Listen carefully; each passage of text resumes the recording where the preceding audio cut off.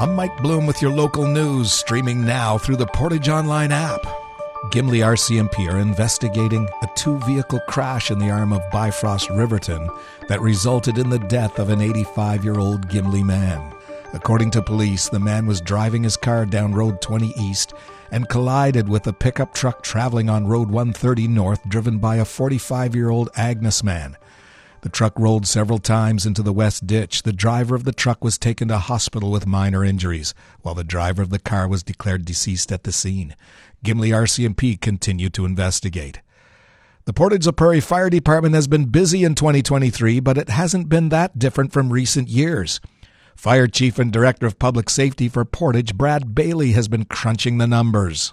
I think we're fairly steady with past years. This summer, the last 3 months, we've been up a little bit from normal with our building structure fires. We've had a few isolated incidents where we've had multiple fires in the same building, so that tends to drive our numbers up. Bailey says on average they receive 400 to 500 calls a year, but there have been years where calls have been as high as 700 and as low as 300. The Portage Learning and Literacy Center's summer programs have impacted many newcomers over the last 2 months. Portage Online's Noah Fuchs has the details. The PLLC has held free swimming lessons for children who were born outside of Canada. Summer Youth Engagement Program Coordinator Emily Koldick says they were surprised by how many kids have come out this year. We usually have a maximum of 30 kids, but this year we had 84 that have participated. We had to put people on a waiting list, but I am glad to say that we've managed to put everybody through, even the people that were on a waiting list. It's been good. We've been able to deliver a good program in this year. Koldick is proud to have helped bring that many kids into a space where they can interact with each other and make friends. From the Portage Online newsroom, I'm Noah Fuchs. And in sports, after having 2 consecutive seasons with Bantam as the highest level of hockey, the Central Plains Capitals have a place for their older players to play once again. The organization will have a U17 AAA team, and tryouts are less than a month away.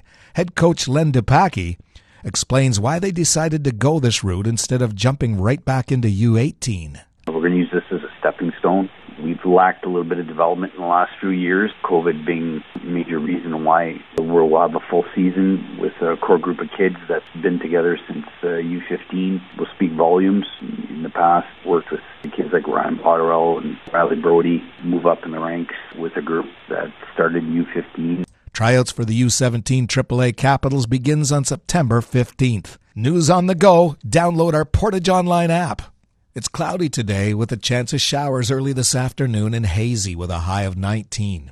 Tonight's cloudy and hazy, low of 14. Tomorrow is cloudy, chance of showers late in the morning and in the afternoon, along with the risk of a thunderstorm and hazy. High of 22, feeling like 27 in the humidity.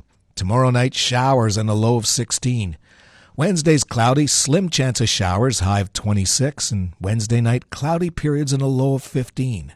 Around the region, Brandon has light rain and it's 13. Winnipeg, light rain, 16. Light rain here in Portage, humidity's 92%, temperature's 14. Exclusive contests and personalized weather updates await.